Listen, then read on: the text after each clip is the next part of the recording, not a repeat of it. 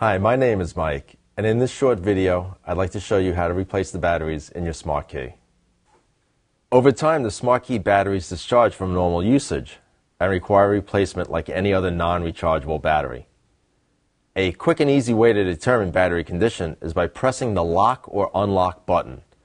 If the check lamp does not light up briefly, the battery may need to be replaced. In addition, on some models, a message may be displayed in the instrument cluster instructing you to change the key battery. To remove the battery cover, slide the Release tab to remove the mechanical key.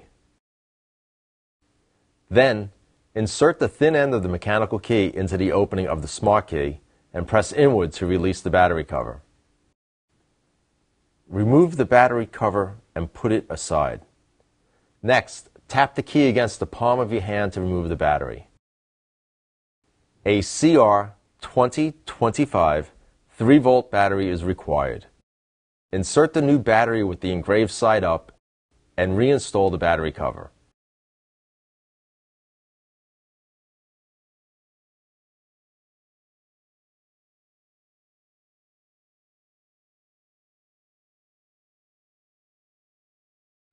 Finally, ensure the old battery is disposed of according to your local guidelines.